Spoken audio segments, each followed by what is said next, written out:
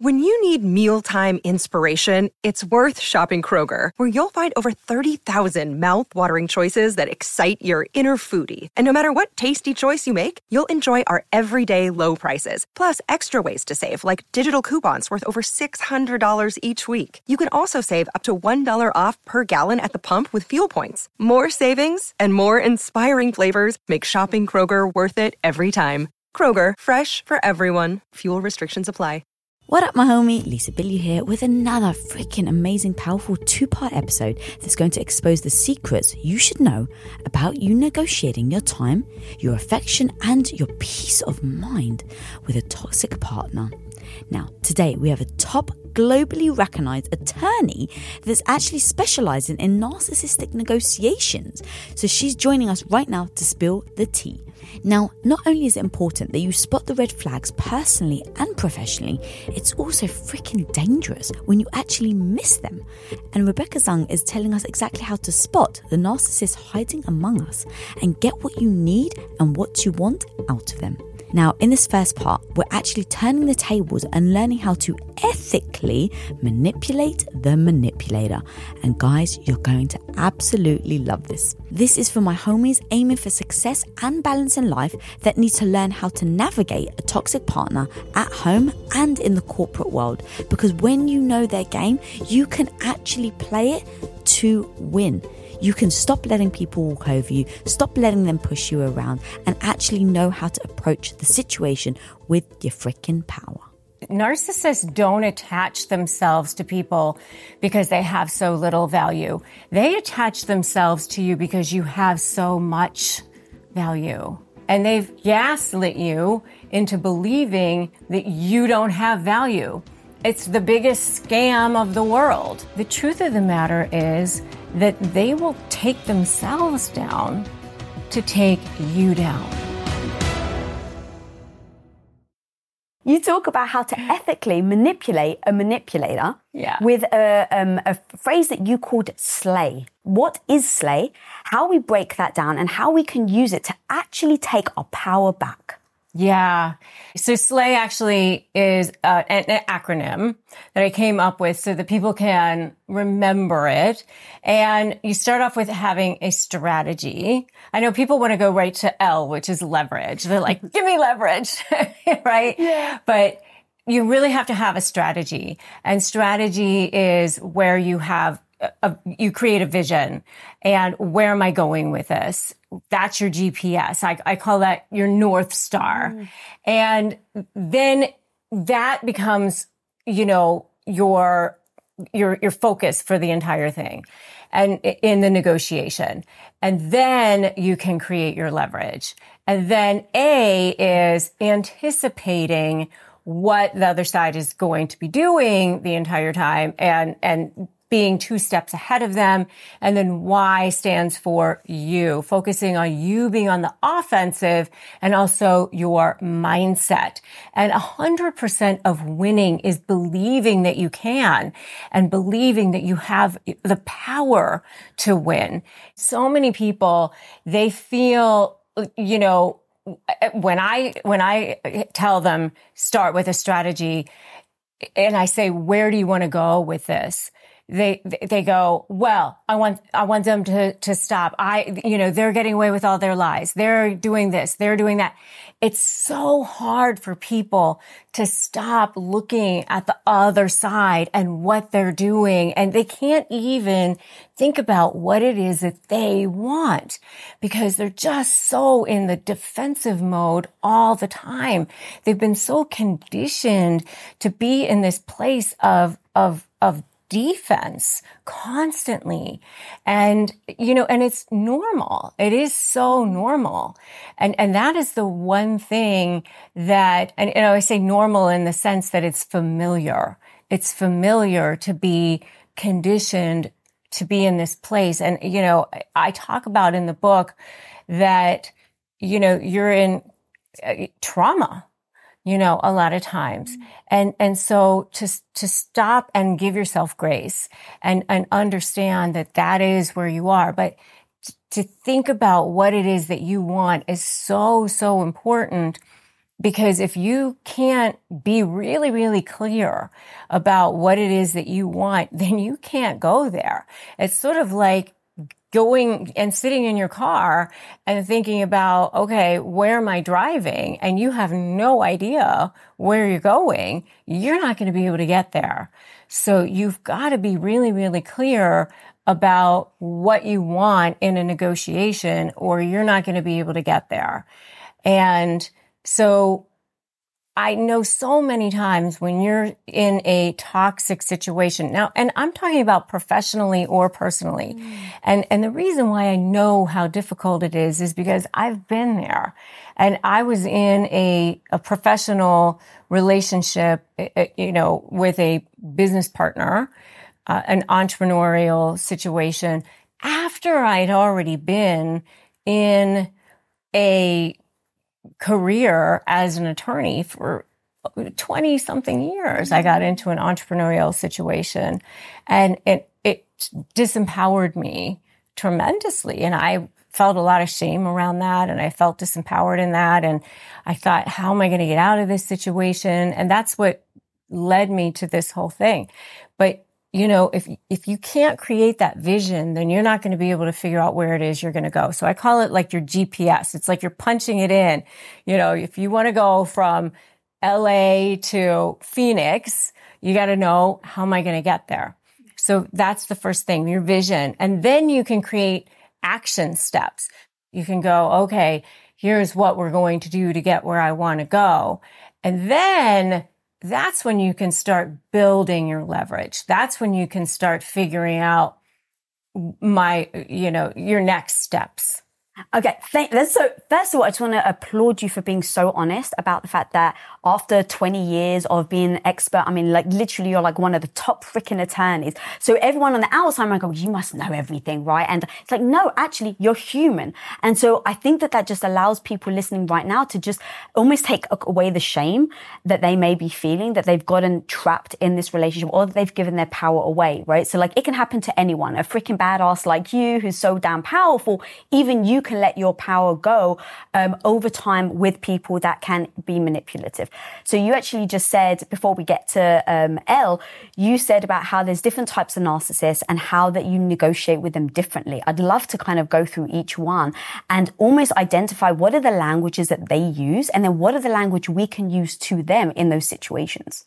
Yeah. Well, one of the things I definitely want to make sure that people understand is that narcissists don't attach themselves to people because they have so little value. They attach themselves to you because you have so much value. Right? Because that's where they get their value from. Correct. Yeah. And that's why they're desperately trying to cling on and stick with you. And they started conditioning you from the beginning, that during that, what they call love bomb phase or that, idealization phase, they started conditioning you from the beginning to see if you were going to be a good match for them. Did they get away with ghosting you and you said, okay, this was okay, that sort of thing. Did they get away with not paying you back money or whatever it was? And you were like, all right, I guess it's okay. That sort of thing, because they came up with excuses and you were okay with it. So that whole phase was a conditioning phase. And now you're kind of at this deficit where you have to sort of condition them back when you have to try to get out of that, right? And so they're going to cling on to that form of supply. That's what they're going to try to do. And they've gaslit you into believing that you don't have value. It's the biggest scam of the world. It's a huge scam. Why would they be continuing to want to attach themselves to you if you don't have value? Yeah. Right? Thank you. That's so beautiful. And I love that notion because I think that we can beat ourselves up over how did we get here? And so knowing that, I want everyone at home really right now to just remind themselves. So you mentioned earlier about how you have the covert narcissist, the grandiose narcissist, and what were the other ones? Malignant. Well, those are the three that I think are the main ones. There are many different types of narcissists. And there is even, a healthy narcissism, by the way. There's a lot of different types of narcissism out there. But those are the three that I think that most people kind of think about and talk about. And I'm not a psychologist, but the reason why I think it's a good thing to understand sort of the basics of it is because if you can't understand that, then you can't understand how to negotiate with them. So you need to understand sort of the basics of it so that you can understand how to build that leverage and build, your plan for how to negotiate with them, because they each act differently in negotiation. And you have to that's sort of part of the A in anticipating how they're going to behave in negotiations so that you can stay 2 steps ahead of them in negotiations and build your leverage. Right. So if you don't mind breaking those 3 down. Yeah. So a covert narcissist tends to be more of the passive aggressive, the humble one, the one that looks like the victim. They, on the surface, they look very kind, compassionate, humanitarian. I think they're the stealthiest. In some ways, I think that they're the most dangerous in a lot of ways. The grandiose narcissist is more of what I call the garden variety narcissist, the one that everybody thinks of as a narcissist. Frankly, I think most attorneys don't understand what narcissism is. I don't think most people in general understand what a narcissist is. I thought a narcissist was a male blowhard, big, person who would fill the room, come in, tell everybody how great they are. If they brag about themselves, a misogynistic kind of guy, that's what I thought a narcissist was, frankly. I didn't know a narcissist could be a female woman who would be, seemingly wonderful to the rest of the world, who, had this sort of ability to have plausible deniability on everything that they do. But they're very much every bit a narcissist, which is what a covert narcissist is. But doesn't mean they have to be female, but that is a covert narcissist. So, they could be humanitarians, they could be pastors, they could be doctors, lawyers, whatever. And they save what they're doing, these passive aggressive sort of techniques, just for their targets. So the types of things that they do, it could be inadvertently leaving you off an email and, I was wondering why you didn't show up to that business meeting, that I had without you. That sort of thing. And, suddenly you're feeling less than because this person is smiling in your face, but doing these things to make you feel less. And that's what you mean by plausible deniability, where they're like, oh my God, I didn't mean to leave you off that email. I forgot to invite you to my birthday party. Correct. Yes. So I call it clean hands. In law, there's this thing called clean hands that, they try to keep their hands clean. But there's always this way that you can't really attach them to it, but they're always sort of doing things that, are passive aggressive, or they'll say things to you like, wow, it's really great how you've lost weight. Too bad about the stretch marks, but, you certainly, look better. Or they might couch the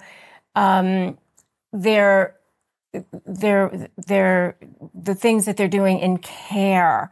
So in a divorce situation, for example, if they're planting the seed that they might leave their spouse soon, and they might want to be setting up their spouse for some sort of a custody battle, they might say, 6 months before they're leaving their spouse, they might say, I'm really getting concerned to a neighbor.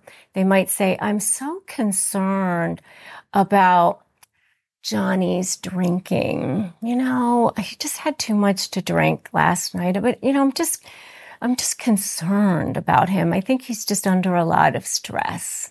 Just concerned, and then 6 months later to the same neighbor, I think Johnny is an alcoholic. Will you testify for me against him? I've been saying for months that he has an alcohol problem. I've been concerned about him for months. Now, Johnny probably has no problem with alcohol whatsoever, but they couch it in terms of concern, and they make it seem like they're just so caring. And that's the kind of thing that they do. If you own your own business, when an employee leaves your company, whether on good terms or bad, it can feel, I hate to say it, but it actually can feel personal, like you and you alone are the one to blame. And it actually may even trigger you to lock down your business, not open yourself up and not actually risk trying anyone else. Like you actually would your heart after a bad breakup and avoid looking for that new partner altogether. Well, let's face it, sometimes we can do that with hires as well. And trust me, guys, I've been there. I get the thought of bringing in a new stranger into your business actually fills your heart with more anxiety than it does love and joy. But when you post your jobs on LinkedIn, you can actually feel the confidence that you will find the right person for the right job fast, because LinkedIn isn't actually just another job board. LinkedIn has a vast network of more than a billion with a B professionals, which makes it the best place to hire. Because guys, it gives you access to professionals that you actually can't find anywhere else. And so LinkedIn does all that while making the process easy and intuitive, which then makes hiring with confidence easy when you have that many quality candidates. And it's so easy, in fact, that 86% of small businesses get qualified candidates within 24 hours. So post your jobs for free at linkedin.com/Lisa. That's linkedin.com/Lisa to post your job for utterly free. And of course, terms and conditions always apply. Wow. Okay. So I'd love to go now through, you said that was the covert narcissist. Mm-hmm. Okay. So the grandiose is just the person in the room that's really loud, that is very charismatic. Right. Now, when they get into the discard phase and you go to negotiate, they will act very differently because, they will... The covert narcissist is going to tend to line up those flying monkeys. They're going to tend to do that, what I just explained to you. Go get people on their side, get their armies, get their, whereas the grandiose narcissist might tend to file fraudulent motions, go directly after a person, file things that are straight up lies. That sort of thing. Whereas a malignant narcissist is the type of a person who might stalk you, might actually, go after you in a way that's much more heinous. So, knowing the type of narcissist that you're dealing with is very helpful in creating the leverage that you need to create. Okay, thank you. I'm loving this. Okay, so now going to the L, the leverage. How do you start to create leverage depending on which narcissist is in your life? Yes. So important. So important. So here's what I figured out. All narcissists are driven by one thing and one thing only. That is narcissistic supply. Now, this is something that I found to be very, very, very, very fascinating. Regular, reasonable people are driven by many different things. It could be having a mission of helping people. It could be having, you want to take care of your children. You want to take care of your family. It could be many different things, right? With narcissists, they feel totally and completely empty inside. And so it's like this sieve. It's a black hole. It can never be filled.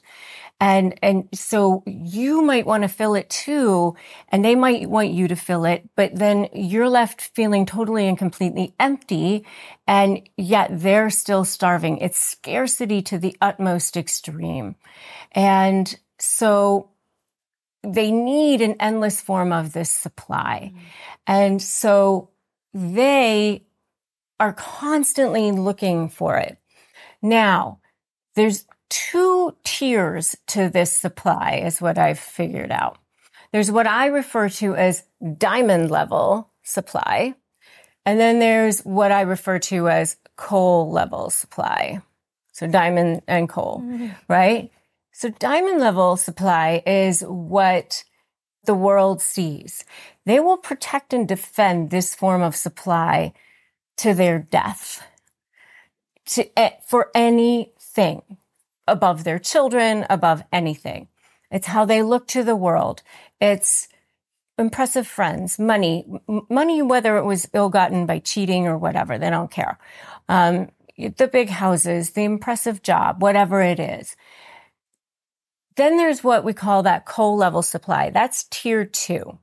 That is manipulating people, degrading people, treating people poorly, making people squirm, all that sort of thing. That's like that, what I call the dark underbelly of narcissistic supply, making themselves feel better by pushing other people down. Okay? Now, there's this huge myth around narcissists, that narcissists just want to win when it comes to negotiating. That is totally false, because it totally forgets about coal level supply. It only takes into account diamond level supply. That's why they constantly move goalposts. That's why you can never get anywhere. The truth of the matter is that they will take themselves down to take you down. They will do anything to continue to hold on to that, all forms of supply, including coal level supply.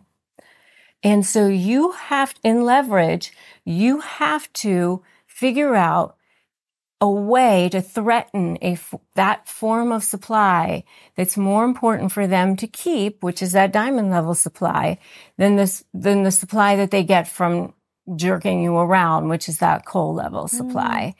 And that's how you build your leverage.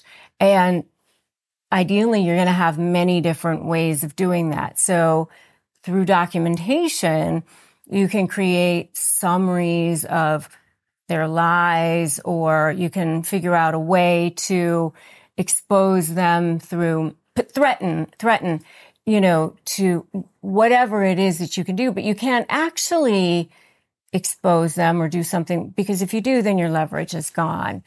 But if you don't do that, then you're never going to get free. And how do you then identify what that leverage is? Because I assume each person is going to be slightly unique. Each person is slightly unique. You just have to know what it is that knowing the person, knowing what it is, you have to figure that out. Knowing what their diamond is. Yeah, so I actually heard you tell a story about how there was a guy that you were actually defending, and he was, I guess it was like, there was like $2.5 million or something that the wife wanted. Oh, yeah. Yes. So this was a guy who, this is a funny story, where we were mediating, and at the end of the night, and he was a huge CEO of a huge development company, like the second largest development company in Florida. And he was like, and even at the beginning when he was hiring me, he was acting like I was all like lucky that he was hiring me as his attorney.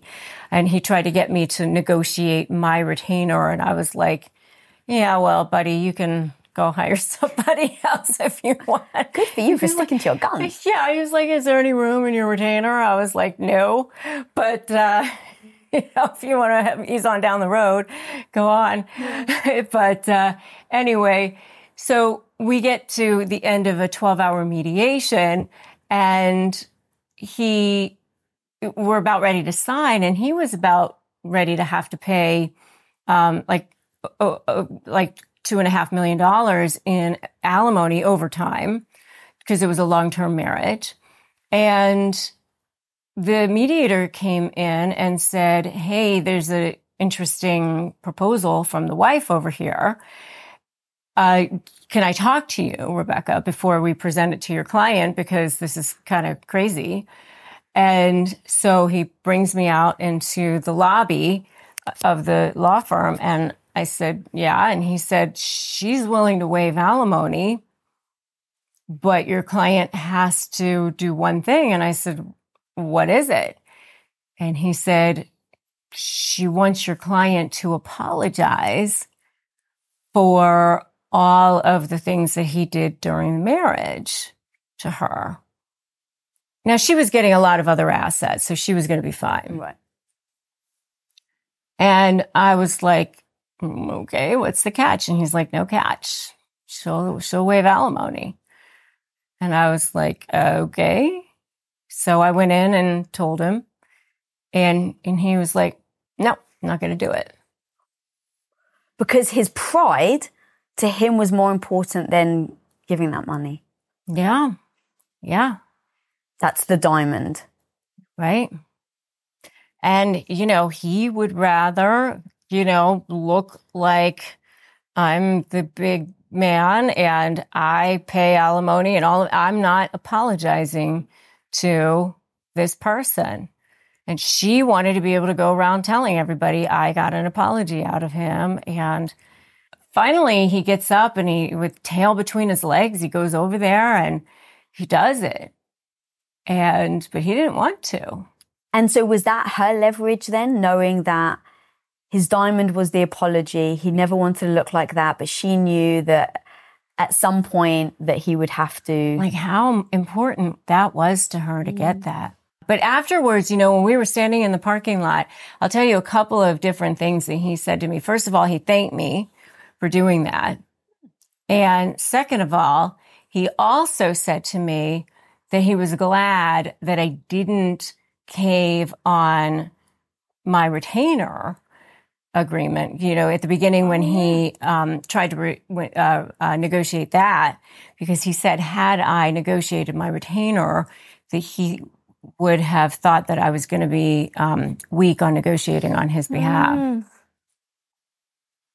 I mean, I'm surprised that he admitted that to you. Yeah.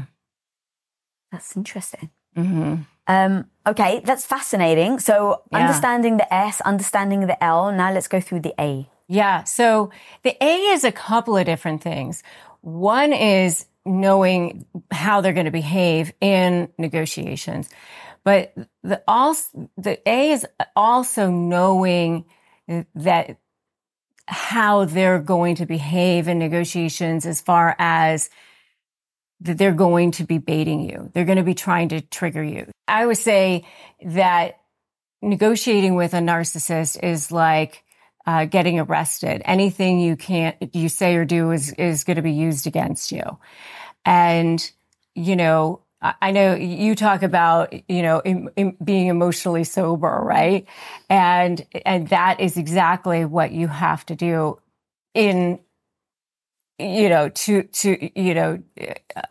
nth degree in this kind of situation.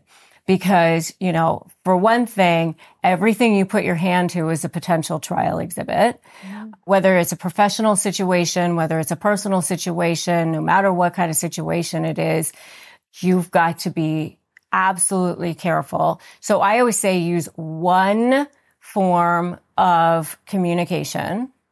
And I really recommend that it be email. And this is assuming that you've left that relationship, correct? Right. I mean, depending on whether it's a, divorce situation, a business partnership, whether it's a boss, a colleague, whatever it is, be very, very careful, because they will try to bait you. They will try to trigger you, and as long as they are getting supply, they're going to keep coming around.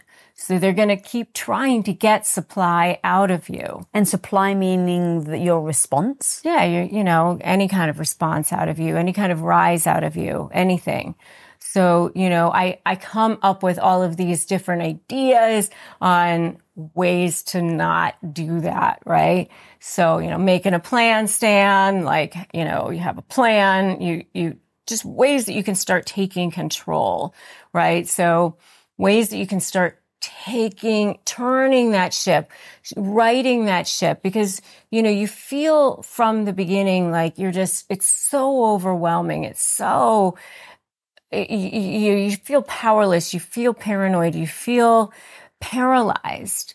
And so, I came up with this sort of 3-step process of step 1, don't run. Step 2, make a U-turn. Step 3, break free, so that you can just sort of think of it in baby steps instead of all at once.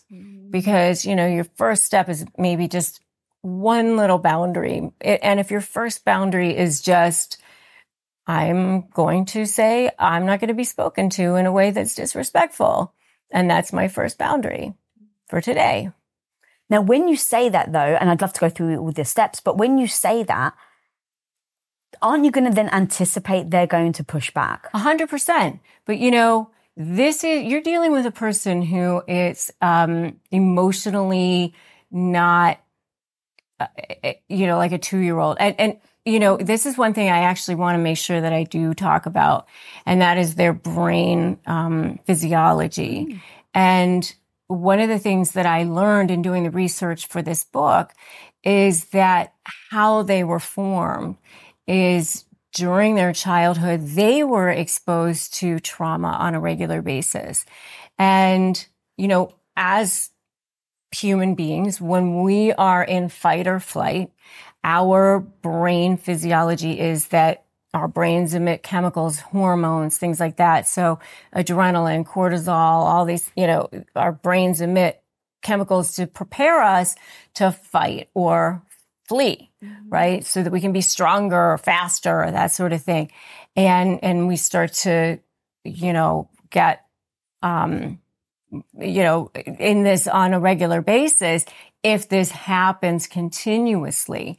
And so with children who are dealing with trauma on a regular basis because there was a lot going on in the home, it can cause damage to the limbic system in the brain.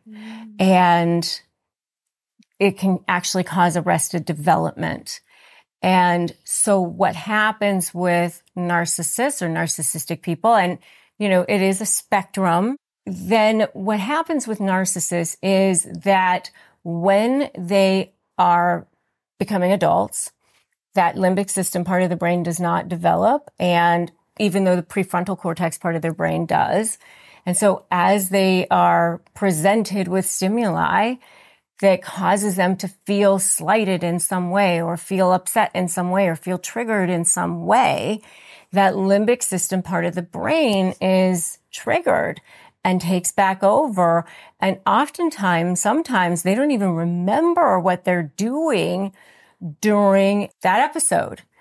And so you're dealing with somebody who's not rational, who's not thinking in a rational, reasonable way when you're negotiating with them. So while it looks like you're having a conversation with somebody who's an adult, you're not. I mean, this is a person who's that limbic system part of their brain, that what we call narcissistic injury, has been triggered. And, it's not a person who's rational. And so you have to deal with them in a different way. You have to. And that's what I want people to understand. That's what I think the world needs to understand. Not only is the narcissist not rational and reasonable when you're dealing with them in negotiation, also the target person has been traumatized too.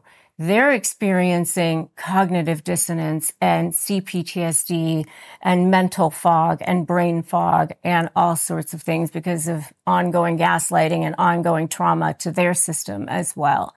Thank you for breaking that down. That makes so much sense. So much sense. And I think that knowing that now, I think allows you to not necessarily talk to that person or the narcissist the way you would talk to somebody else. So going back to where you started, where it's like, look, it's just that one thing, right? The 3 steps that you were saying is that like, you know, you just want to like stop that kind of like that behavior. And then responding though, they may respond very differently than what an adult, you would expect an adult to respond to. Right. So the way I look at it is like a 2-year-old having a tantrum on the floor, right? When you're dealing with a 2-year-old having a tantrum, they look at parents and they go, well, last time I wanted my bottle or whatever, I just needed to scream louder and scream harder, and then they gave it back to me. So that's what I need to do. I just need to kick more, scream louder, and I'm just going to keep having more and more of a tantrum until they give in. And that's exactly what you're dealing with a narcissist. And they're always the worst right before they're ready to give up. And so you are just conditioning them back. You have to take responsibility for yourself, and you can't be responsible for them. And you have to be okay with baby steps and being okay with the fact that they're going to have a little bit of a tantrum each time you condition them a little bit more and a little bit more, but it's okay. Okay, so I love this. So what are the things then, as you're conditioning them, what are the things that are ways to disarm the narcissist, and what are the ways that you're actually going to freaking aggravate them and really rattle them up? Yeah, so, one of the things that I do suggest is I say fluff or favor, vomit later. That's so good. Use it to your advantage a little bit. So fluff up their ego, like you're fluffing up a pillow. Yeah. And, just throw lots and lots of compliments their way for the things that you want. And then, get something that you want in return. Can you give me an example? Well, if you want them to do the QuickBooks or something like that, you're so much better at it and it'll be done so much more efficiently if you do it than if I would do it. And, but don't say anything about you being good at it or anything like that. Don't have any kind of sarcastic tone or anything like that, because I always say narcissists hear tones like dogs hear whistles, like even if there's no tone, like they hear tone, just something like that, like if you want something, then ask them to do it like that, because that way you'll get something. And then let them talk. A lot of times you can find out how do you think that this should go? How do you think that this should be resolved? Let them talk about it, kind of plant seeds. And let them kind of come up with the ideas and, don't take your ego out of it, a lot of times, because if it at the end of the day ends up being resolved in the way that you wanted it to be resolved, but they think they came up with the idea, who cares? Yeah, I actually have a list of yours. So your Instagram's amazing, by the way. You have so many freaking tactical things. And I pulled some from your Instagram on the ways to disarm them. And so anyone at home listening, they can literally write these down and use them if they need to. I'm sorry you feel that way. Is that like allowing them to feel like they've been heard? Yes. Yes. So there's a lot of different ways that you can disarm them, and I like agree. I agree with you, because you can say, I agree with you. I agree with you that that's what you think. That's hilarious. And they don't even realize what you're saying. They're just like, oh, well, great. They agree with me. Yeah, I agree that that's your opinion, Right? I agree. That's your opinion. It's so good. I can see that you are ... like that you are upset. Again, is that like allowing them to feel like they've been seen? Yes. Yeah. I can see that you are upset. I can see that you are angry. I like things that are observing of their behavior, because then you are starting to take yourself out of it and you are starting to see them as a third, almost as an observing as a third party, because then you are starting to take it less personally. Because once you can start to not take things personally, you are starting to understand that it is their issue and not your issue. People treat other people in a direct reflection of how they feel about themselves. Always. It never has anything to do with you. It always has to do with how they feel about themselves, good or bad. If people treat other people well, it's because they feel good about themselves. Yeah, that's so true. And then we just pull up another one. That's an interesting perspective. Yes, it's an interesting perspective. Or the other one I like is, that's really great feedback. Thank you. Yeah, that's so fantastic. And then you also... I'll take that under advisement. Yeah. And then as we're going on, because we're on the A for anticipation, there's another thing that you talk about how, the words that actually will destroy them. And I think that this can be very, we can use this. I think this is very wise for us to talk through, because I want people to anticipate if they use it, because you even said about the tone, right? It's like, look, if you're sarcastic, it's just going to set them off. And so being able to anticipate how you talk about it also allows you again to take your power back, because now in those moments, you just know what words to use to get what you want. Right. Yeah. I mean, and thinking that you're going to win and they're going to see that you're going to win is not happening. There's never going to be this idea that they're going to go, wow, you're right.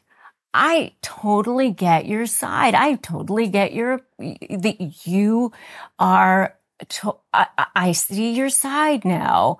They're not going to have this epiphany and get to that other point. And you feel all that closure and acknowledgement.